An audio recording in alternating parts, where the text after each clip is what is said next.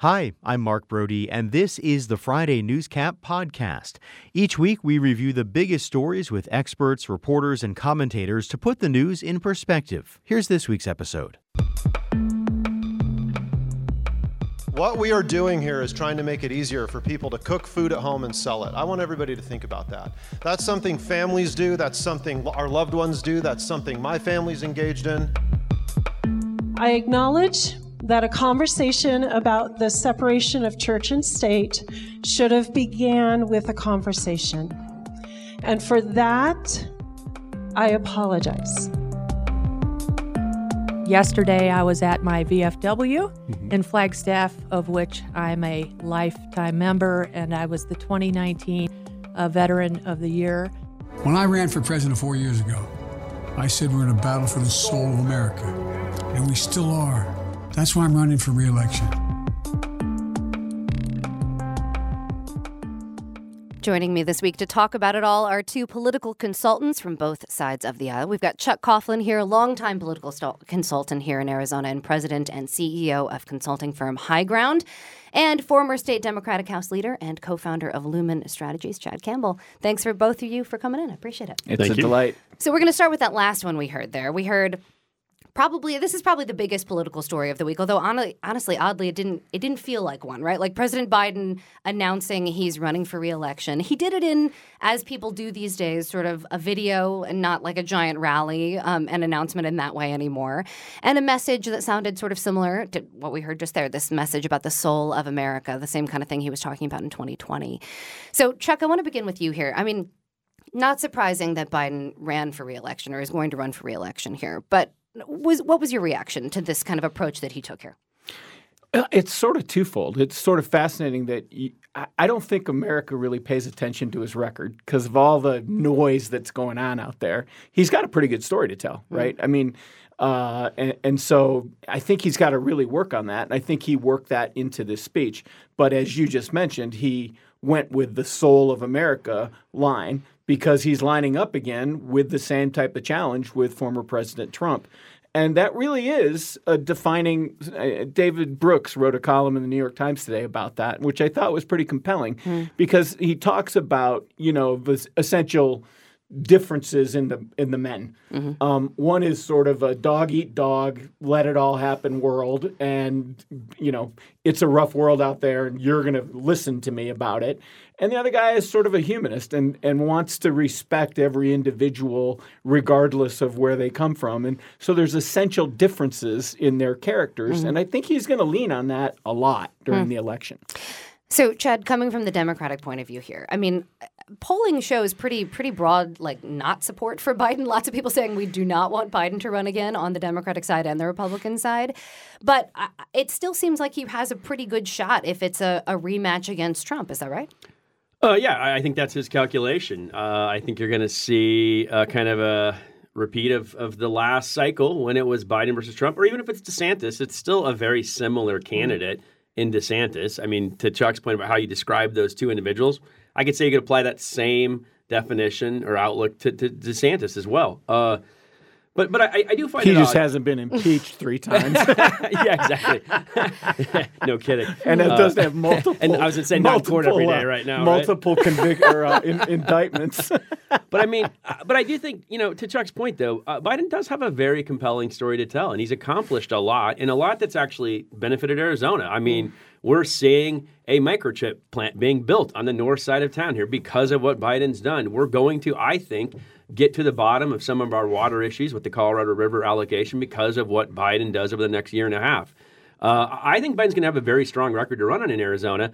And I really think the negativity around Biden, and I hate to say this, is just people's perception of his age. I think that is what clouds a lot of people's visions.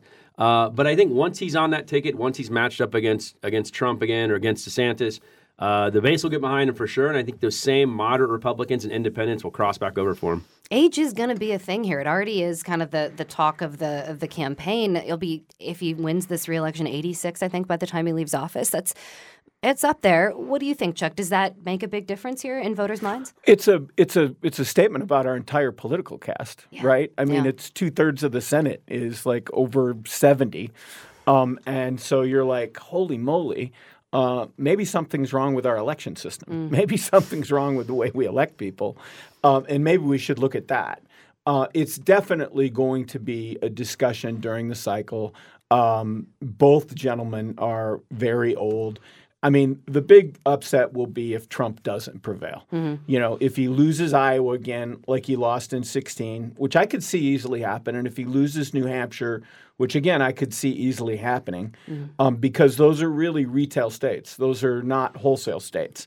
And so you could see him losing. And if there's a big hole in the side of his boat when the Justice Department, you know, indicts him again, that's going to be a problem for the Republicans to swallow. Well, so yes, lots of things that could change here, including And Trump's will. sort of Yes. you know, Right. legal status. So I want to talk, though, about Arizona, right? Like, is it true, because this seems to be the prevailing political message right now, there are not very many true swing states left, and Arizona is, in fact, one of them. Yes. What are we in for, guys? It's going to be another crazy cycle. You know, the last 3 cycles have been crazy. This one's going to be crazy. We're going to have the presidential race. We're probably going to have what I assume is going to be a 3-way Senate race, which is a whole other, you know, issue. We're going to be, again, one of the most expensive markets in the country, if not the most expensive political market.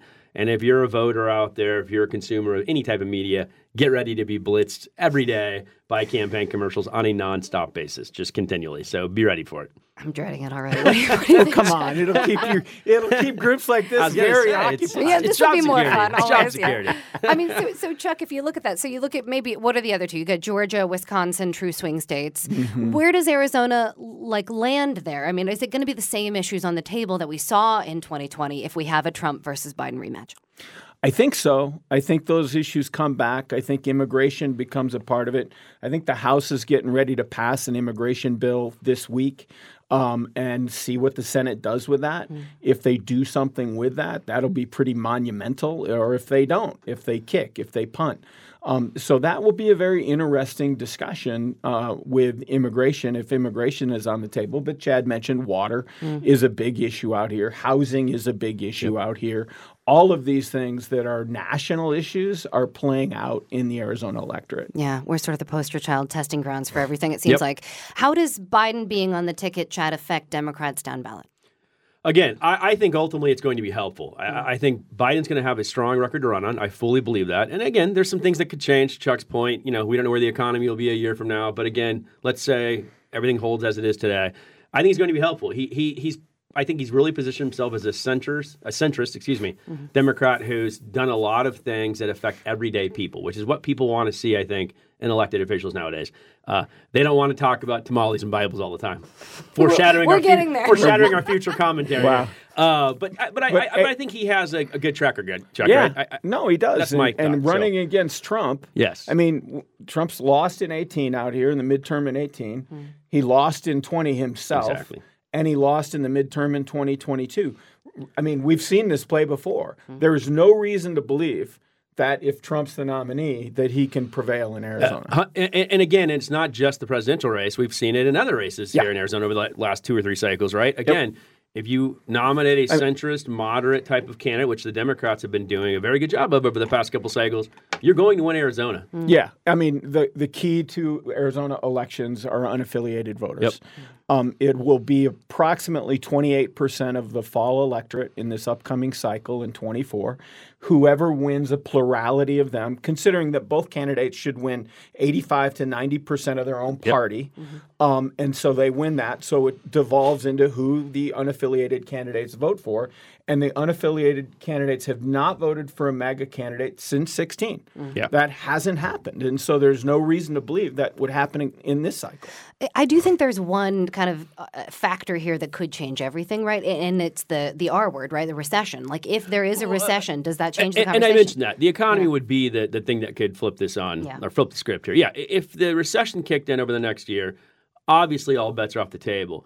But we've also been hearing the recession talk now for 2 years. It hasn't happened.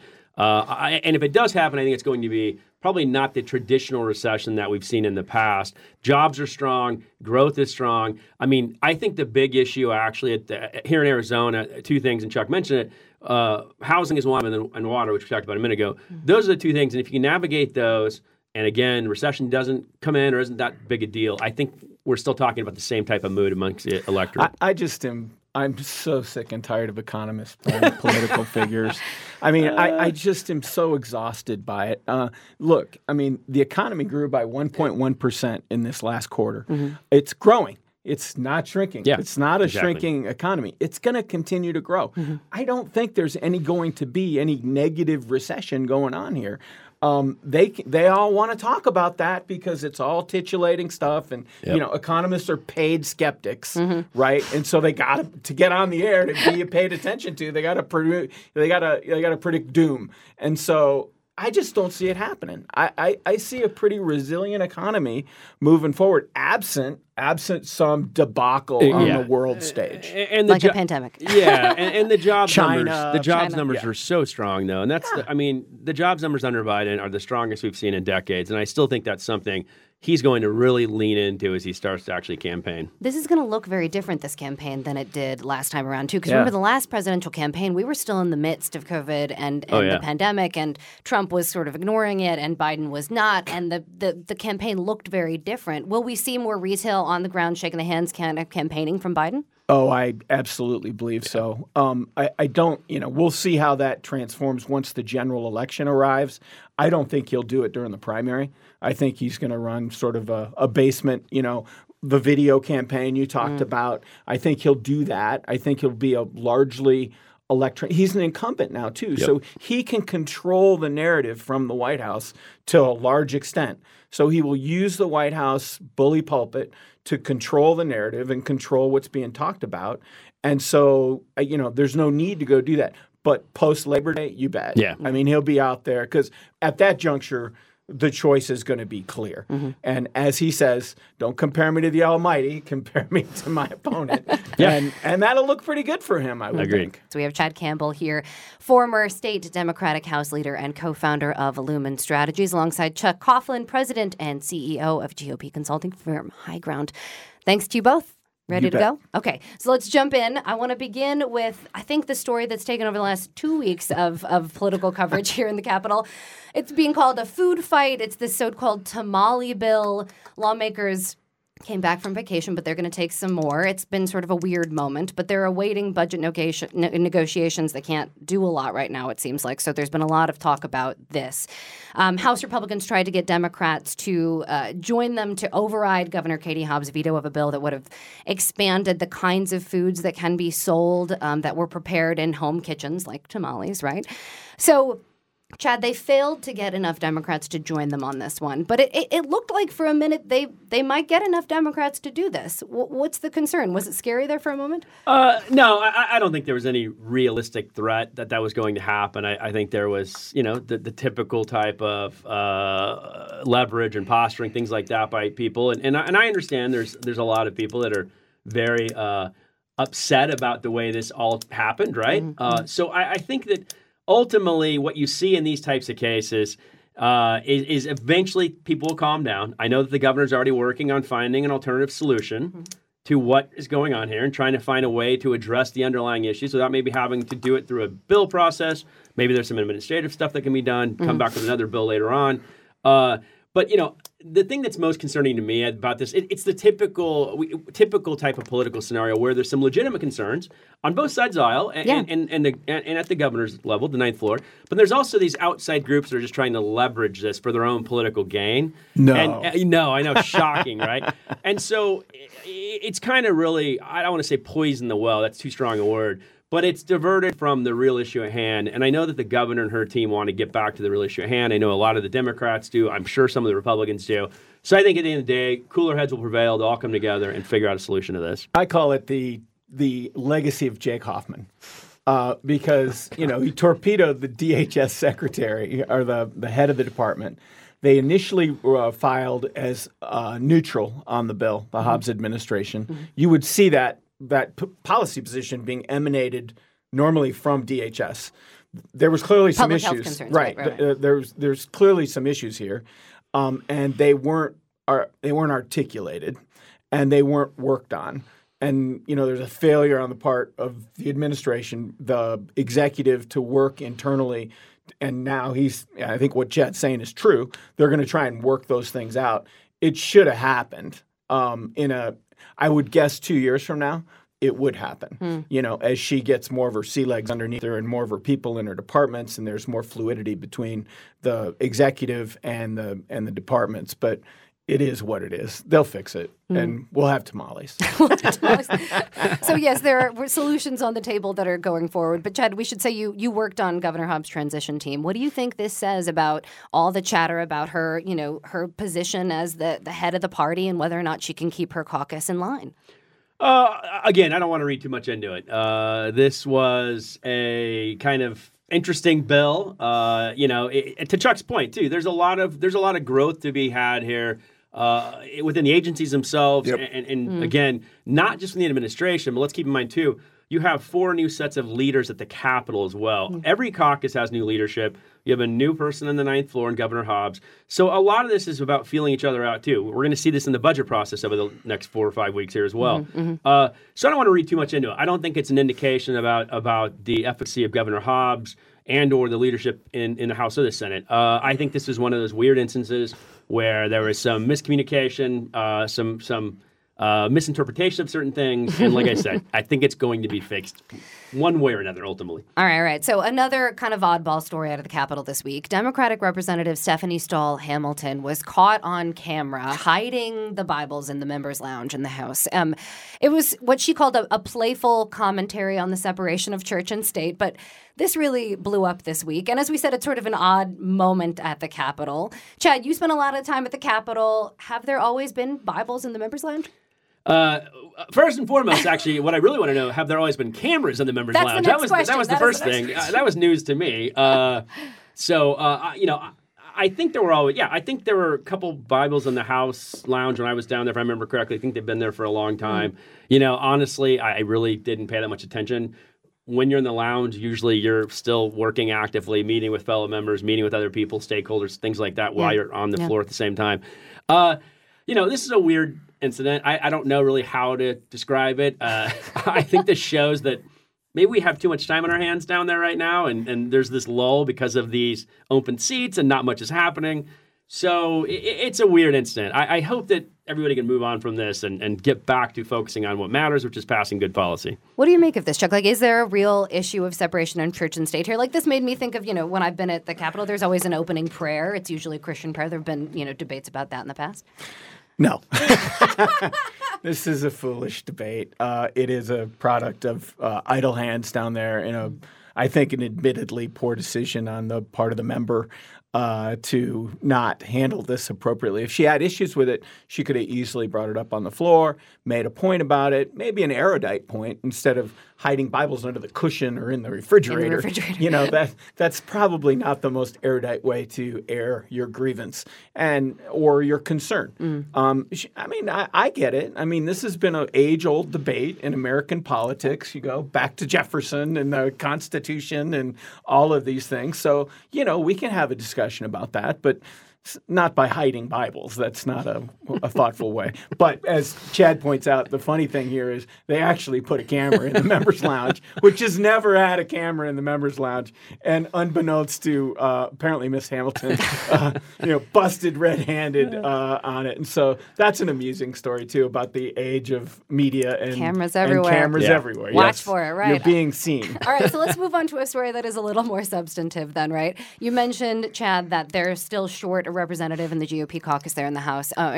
Because of the Board of Supervisors right now hasn't announced a replacement yet for GOP Representative Liz Harris, who was ousted after an ethics complaint. This was back on April 12th. She invited a woman to testify, I should say, who essentially accused lawmakers of being part of a criminal plot and then allegedly lied about that to her colleagues, which is why she was ousted. Now, she is actually on the list of replacements that the Board of Supervisors is considering. But there seems to be a little bit of, what's taking so long kind of questions out there. Chuck, is it taking longer than normal? No.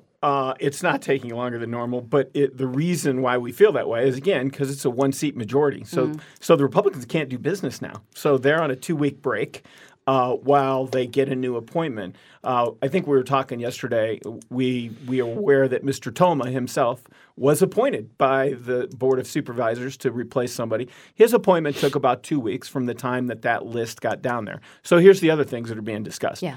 Is Miss Harris inclusion in that name legal? I mean, is that legal? Can they send that back? That's a question. That's been being discussed. In exchange for a lot of things, there's a lot of tension right now between Maricopa County and the legislature on like Prop 400E. That's a question on the extension of the half-cent sales tax, which the Governor Ducey vetoed. Is there some give and take there? Is there some give and take perhaps on the statute itself? Andy Kanasic changed this statute way back in the day to make the PCs the avenue of only appointment. Is that right?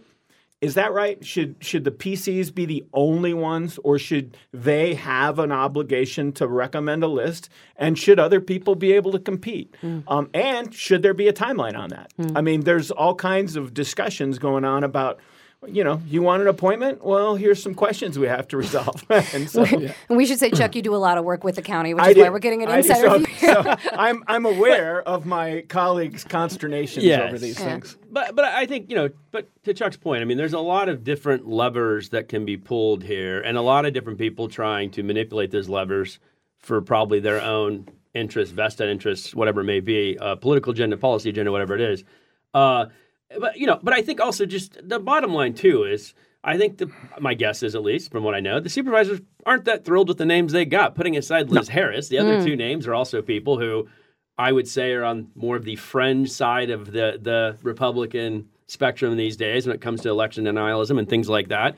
So, this is a case, I think, of they're looking at this replacement, and are they just going to, even if it's not Liz Harris, they're going to just put somebody back in there that's going to be just Liz Harris Light or Liz Harris 2.0, and what does that end up getting you? And to Chuck's point, there's some conversations going around about, do we need to fix the system of how these appointments work, and et cetera, et cetera.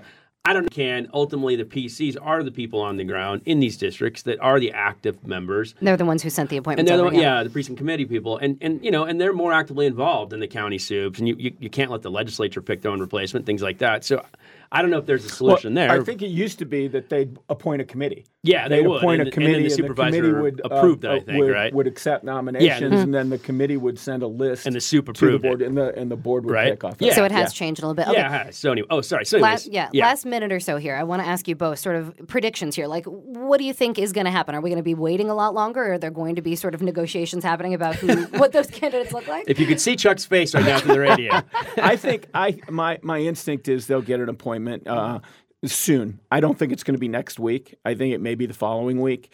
And they also have a Democratic appointment to make. They have the Senate appointment to make, and that may result in another House appointment because two of the members that are nominated for that are senators. That's what I say. My guess is once they appoint the Republican, you're going to have the Dem appointed in the Senate, and you're maybe going to have another opening in the House on the Dem side, which will lead to another appointment process. But that's not debilitating to the process, and they'll because what everybody misses about this discussion is the fact that the Republicans can't vote on anything until they get this appointment replaced. And we're waiting on that. All right, we'll leave it there. That is Chuck Coughlin, President and CEO of HighGround, Chad Campbell with Lumen Strategies. Thanks both for being here. Thanks, Lauren. Thank you. You've been listening to the Friday Newscap from KJZZ's The Show. It's an original podcast recapping the week's biggest stories with experts, commentators, and reporters. You can get the full show podcast at podcast.kjzz.org. I'm Mark Brody. Thanks for listening.